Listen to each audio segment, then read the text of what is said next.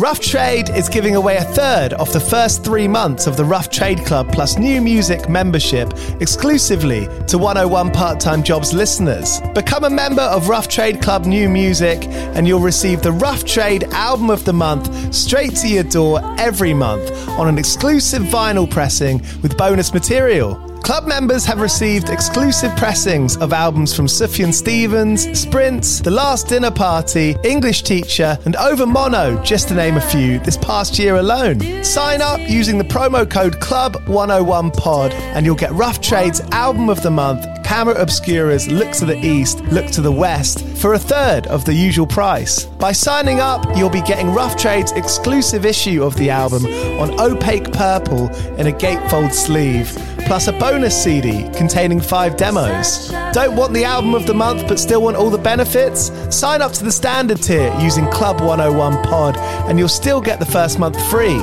You'll also get free shipping on all orders, 10% off at the bar and on secondhand vinyl in store, and exclusive access to sold out Rough Trade events. So don't hang around. Head to roughtrade.com/club and sign up with the code CLUB101POD. That's CLUB101POD and claim money off Rough Trade's Album of the Month today. This offer is for UK residents only.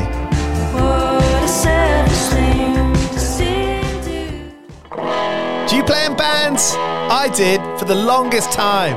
And I wish that I knew that DistroKid was a thing. I don't even think it existed back then.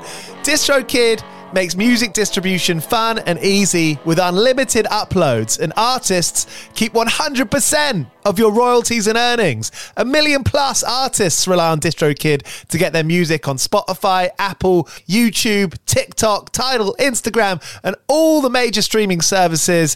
When you get DistroKid, you can see a DistroKid bank and withdraw your earnings. You get notified when you've earned royalties and you can withdraw via the app. And you can even check your streaming stats on Spotify and Apple.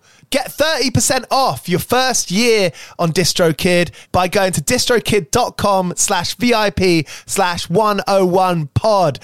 30% off for your first year. That's not bad. We know it's a tough world out there. Why don't you make it easier for yourself? And to get 30% off that free year as an artist, where you get 100% of your royalties and earnings, go to distrokid.com/VIP/101pod. All right, stay with me. I'll be right back after this. Your brain needs support, and new Ollie Brainy Chews are a delightful way to take care of your cognitive health. Made with scientifically backed ingredients like Thai ginger, L-theanine, and caffeine, Brainy Chews support healthy brain function and help you find your focus, stay chill, or get energized. Be kind to your mind and get these nootropic chews at ollie.com. That's OLLY.com. These statements have not been evaluated by the Food and Drug Administration. This product is not intended to diagnose, treat, cure, or prevent any disease. When you need mealtime inspiration, it's worth shopping Kroger, where you'll find over 30,000 mouth-watering choices that excite your inner foodie. And no matter what tasty choice you make, you'll enjoy our everyday low prices, plus extra ways to save, like digital coupons worth over $600 each week. You can also save up to $1 off per gallon at the pump with fuel points. More savings and more inspiring flavors make shopping Kroger worth it every time. Kroger, fresh for everyone. Fuel restrictions apply. Good afternoon and welcome to another episode of 101 Part-Time Jobs, the podcast where I speak to musicians and bands about what they do and what they used to do to make ends meet when they're not playing. This time I've got Jack Kaye, singer of The Magic Gang, who are about to release their new album Death of the Party. I spoke to Jack about working in a call centre, which he did for a few years, and recently becoming a florist. He goes into the conversations that have inspired particular lyrics and songs. Great to speak to him. I think we had a great chat. He's got a lot of interesting things to say. So here's Jack Kaye from The Magic Gang. With each other, you got to listen to your heart, listen to the beat, listen to the rhythm of the street. Open up your eyes, open up your ears, get together and make things better. Thank you so much for chatting to me. Thank you so much for having me on the show. A while ago, I sort of had this idea. I realized so many of my friends that were touring all the time were kind of getting themselves into these kind of funny part-time jobs between tours. And that coupled with the fact that kind of, you know, every artist's journey is that there's kind of no real method in the madness. Yeah, I totally agree. And that's something that I really wanted to kind of explore and basically get on tape with people. And I started working at Soho Radio around that time. So I thought, fuck it, now's the time I should do it. I think that's a really good point, like you've made as well, about there not being method to the madness. I think especially nowadays when, I don't know, in the old days, I suppose there was this thing about you'd become a musician, maybe you'd get a record deal, you'd be able to quit your job and it would kind of have a linear story to it like that. Whereas nowadays, like you have these weird situations where you're working part-time job, but you're playing maybe quite big shows, and there's definitely no like linear path the same way I imagine there was a few years ago. It does seem that way, doesn't it? That so many like major labels were snatching up the latest hot thing. Yeah. And there seemed to be just money flying around. Yeah, I mean, I can only speak for what I've, based on what I've heard about it, but I imagine that it was a lot more, you become a musician, you don't have to work your part-time job anymore, and that's it. But it's in reality, it's far from that now. What kind of attitude did you have on, music being something that you wanted to spend all your time doing when the Magic Gang started? When it started, it was that idea became like an obsession for me. I was like, right, well, the goal, the ambition was to be able to quit any other form of work and just do the band. And I like got really attached to that as an idea of like what success would sort of feel like. And how's that changed? Have you felt the way you thought you would feel? Absolutely not. It's such a classic cliched thing where like it definitely doesn't make you happy when you achieve that. And now it's so weird, but I'm on the complete opposite end of the spectrum. And as soon as music... In what sense? Well, like as soon as music became something that was full-time for me, and as soon as I was able to not work a part-time job anymore, I was sort of desperate for a sense of structure, a sense of routine, but also something that took me out of music when I needed to come out of it for a little bit. Okay. So now I'm like, if I can get part-time work or whatever, I'm desperate to kind of get like some sense of structure, which means that I'm not just constantly in my room writing music all the time, because I don't think that's actually like the best thing for creativity and like proactivity. For lyrics as well, I mean, I can only imagine that you're writing lyrics from experience, and those experiences are going to come from normal day-to-day experiences. Yeah, 100%, man. And like, yeah, you can't get that from anywhere else. I mean, you can tell stories and, write about stuff you've seen on television or read in books, but ultimately, like, it's the conversations you miss out on as well. Like all those conversations in the workplace, all those characters that you would never meet anywhere else, like can be perfect fuel for like lyric writing. How have you tried to combat that when now that music's your job? I'm still struggling with it, to be honest, mate. Like it's something that I think about and talk about quite a lot. And I'm still figuring it out. Like just before this pandemic happened, I was actually like started working part-time in a florist just because I needed something to dip out of music into. And like you say, like I felt like I was missing out on those like experiences that everyone else kind of has that could have given me a different perspective or given me some ideas for, could have inspired me essentially. Really interesting that you say about, there's conversations that you have with people at work, or maybe some likable or unlikable characters from work, and how what kind of stories they sort of plant the seeds of in your head. Mm-hmm. What do you have any examples?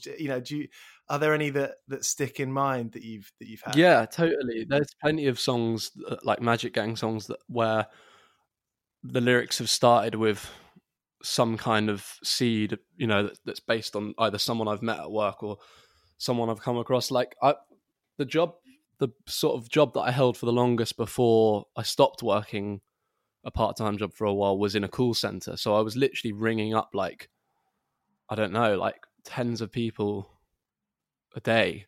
So essentially having these small little like vignettes into different people's lives.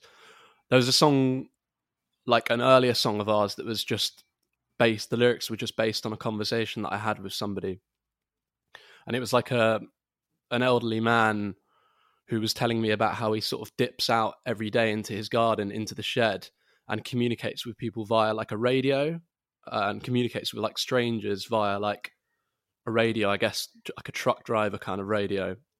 I don't know exactly what they're called, but I wrote a whole song about that and everything he told me about and what he gets out of doing that and the conversations he has. And it's like a window into something I would never have encountered before.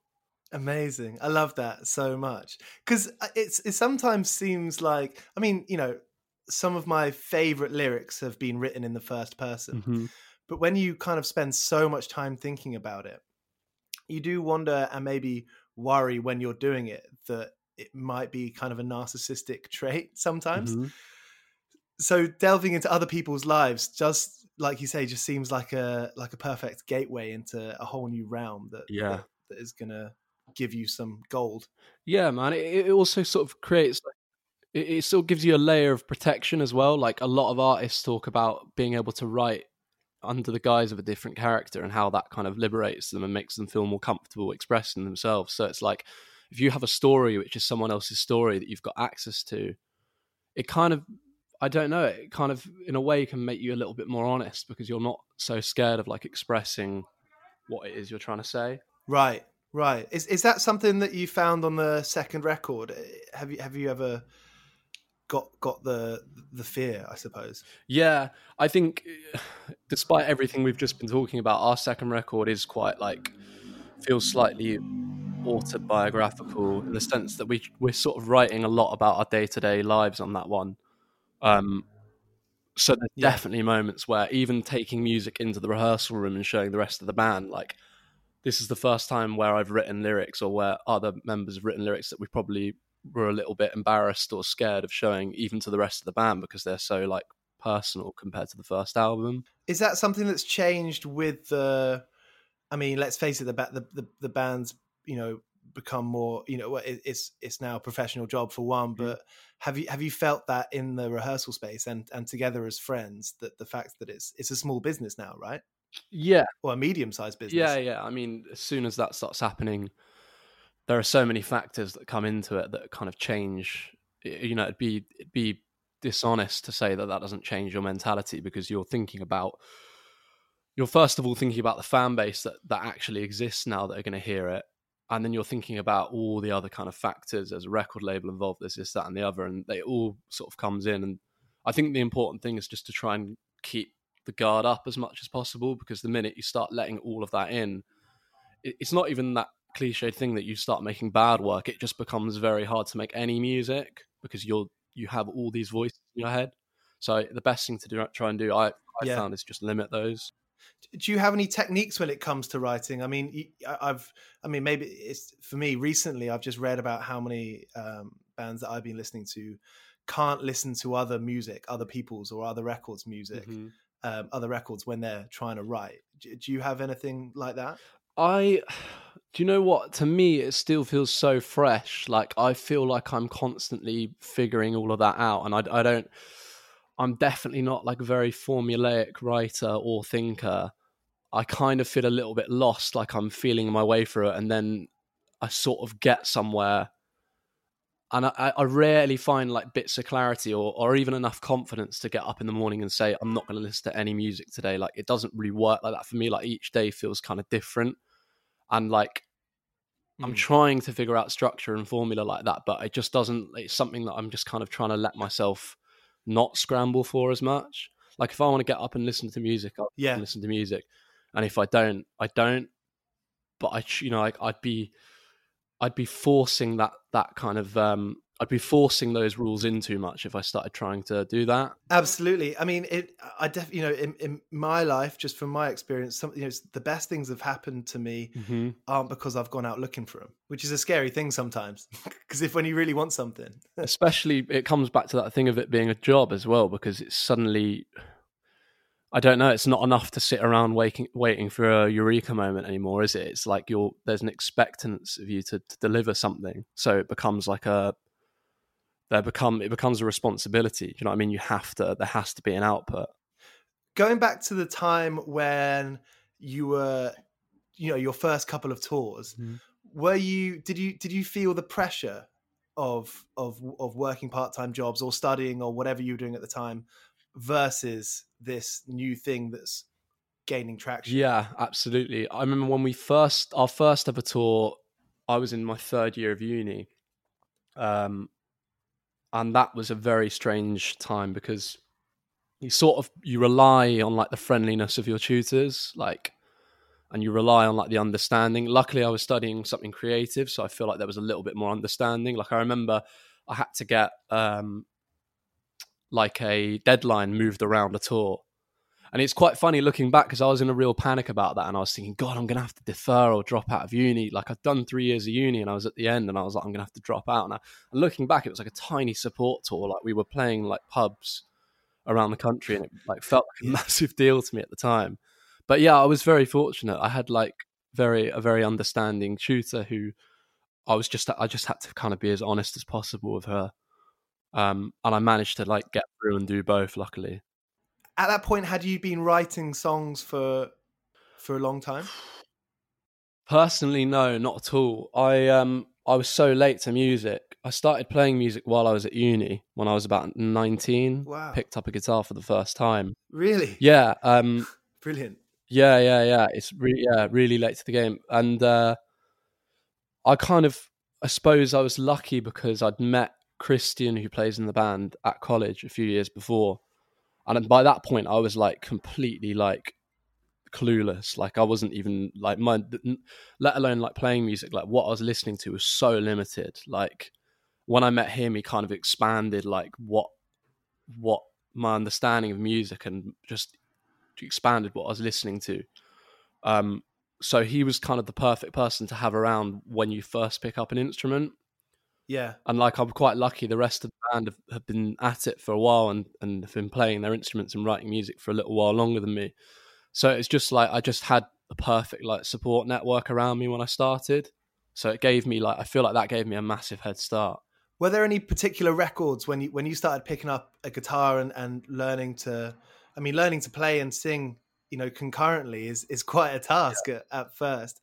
Were there a few records that you were listening to that were really inspiring to you and helped shape what you wanted to make? Yeah, absolutely. Chris was like showing me stuff that was like, it's nothing that left field or like crazy. It was just, I suppose, like indie bands, but like slightly more interesting. And like American bands like Dirty Projectors were massive for me. Like, he showed me that album Bitter Orca, and like, I'd never heard anything like that before. So even that was massive. Elliott Smith like was huge. Listened to everything he'd done at once, and that completely like changed it for me. Who else? Big Star? Those are the kind of two. Because Big Star, yeah. I mean, sorry. Go ahead. Sorry.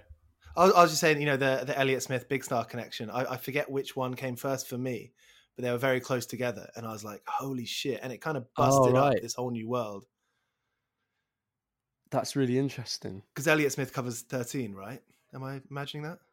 Pretty sure he does. Did you ever really have any time that you had pressure from family or jobs that, because, following coming out of uni, it's, I feel like you kind of go insane if you don't have one kind of clear path in front of you. Obviously people do the other thing as well, but where did you fit in to that? Like I said, studied something creative. My sort of purpose for going to uni in the first place was more to just find out a little bit more about what I wanted to do, but kind of make sure that I was around the right kind of people and hopefully find something that would, I don't know really if I was expecting a full-time job out of anything. It was just kind of discovering something creative that I could really get stuck into. So the band happening around my third year kind of felt like it kind of slotted into place and made sense for me. So by the time I'd graduated, band was proper happening, as in we were like, we decided we were going to take it seriously and all of that. Yeah. So what I kind of decided at that point was that I was going to get a job and stay in Brighton in order to just essentially like fund being able to do this band, pay my rent, live where I wanted to live around my mates and carry on doing this band. So it wasn't important to me to get a job that was like degree field or like something that I even felt particularly passionate about. I just knew that I needed a job where they were going to let me tour, let me do what I needed to do, and I could just kind of get my head down and get on with it. And that was the call center job. Got you. And I ended up staying there for 3 years, which definitely wasn't the plan. That's quite a long time but that's how it worked out. For a call center job. It's a very long time for a call center job, yeah. So you must have been quite good at it. I was fine. I started off really strong. Like I did really well at the beginning, and then I kind of, after 3 years, you sort of figure out how to do the bare minimum to scrape by. So I kind of ended up in a place where I was like underperforming, but doing just enough to keep myself afloat. Yeah. And yeah, I managed to stick it out for a good while until I left Brighton, actually. Was there a funny office culture there? Were there birthday cards and leaving parties? Nothing like that. It was, people were friendly, but it was such a big office that you didn't get that sort of like close feeling. You know, you didn't get, it wasn't like work drinks and birthday cards and stuff like that. It was quite an odd atmosphere. Like you said, like with call centers, there's such a quick turnover that the majority of the people there are just kind of 18-year-old students cycling through, doing a couple of weeks or a month and then moving on. It was such a quick staff like turnover. And then the other side of it was you had these like staple characters who were just there for the whole time. And I ended up, I suppose, becoming one of those. So it's quite a strange, like revolving feel to it. It never felt like, overly pally. Did your determination for the band, did it fluctuate during those 3 years? I mean, you say you became one of those people where you kind of accepted that you were there. Yeah, no, it didn't fluctuate, actually. I was like, I really envy the determination and the confidence that I had as like a 21-year-old or whenever it was, because it really didn't fluctuate. I was so hard-headed about it. People used to say to me, like, why are you still working in a call center? You've been there for like 2-3 years. Why don't you try and get a job that you feel a little bit more, like, gives you a bit more energy or you feel a little bit more passionate about? And I just thought, why would I do that? Like, I knew that I wanted to do music and that was it. And why would I spend time like putting a plan B together? So for better or for worse, that was it. I was so like determined that I just put up with the job, and it allowed me to do music, which is what I wanted to kind of build upon. Brilliant. And that florist job sounds like is not at the moment, but sounds like a fun thing to do during the summer. Oh man, yeah, it's so perfect. I really hope I can go back to it. It was kind of great. It was like I spent a long time. It was that period between the first album and where we are now, where I had so much time on my hands, and writing 9 to 5 every day started to kind of take its, wear away a little bit, and I felt like I really needed something else. And then this job came along, and it's like, perfect for me. I mean, it's kind of crazy now. We're picking back up with we were picking back up with album 2 stuff. So I think once this is all over, we're going to be pretty busy, hopefully. But yeah, if I have prolonged periods of time like that again, I'm definitely going to like dip into some part-time work for sure. Cool. And you're learning a lot about flowers. Yeah, well, I'm a very slow learner, but I'm definitely picking stuff up. Great. Slowly but surely. I've been working all day for me mate on the side. If you liked this podcast, I would massively appreciate it if you could review it on whichever thing that you listen to your podcasts on. I'm not going to ask you, that's private information, and I respect the GDPR rules and regulations. But if you could just leave 5 stars, that would be dandy. I've got a couple of good ones coming up. Next week, I'll have the Beths, and the week after that, I'll have Arthur from Squid. You can listen to all the previous ones. Just scroll down and help yourself. Go well. Cheers. I ain't got no cause, don't play no text, but a score in the end, I've been breaking me back, I've been working. Everyone is talking about magnesium. It's all you hear about. But why? What do we know about magnesium? Well, magnesium is the #1 mineral that 75% of Americans are deficient in. If you are a woman over 35, magnesium will help you rediscover balance, energy, and vitality. Magnesium supports more than 300 enzymatic reactions in your body, including those involved in hormonal balance. From functional medicine doctors to mental well-being and female hormone experts, we all know that magnesium is the one mineral to improve all aspects of well-being and health. But which one? Magnesium Breakthrough from Bioptimizers, the trusted choice recommended by leading experts with 7 best-absorbed forms of magnesium to ensure your body receives the support it needs for overall well-being. Go to bioptimizers.com/balance today and use code BALANCE10 for 10% off. Support your journey to wellness at BIOPTIMIZERS.com/balance. Magnesium Breakthrough from Bioptimizers, your foundation to optimal health and vitality. It is Ryan here, and I have a question for you. What do you do when you win?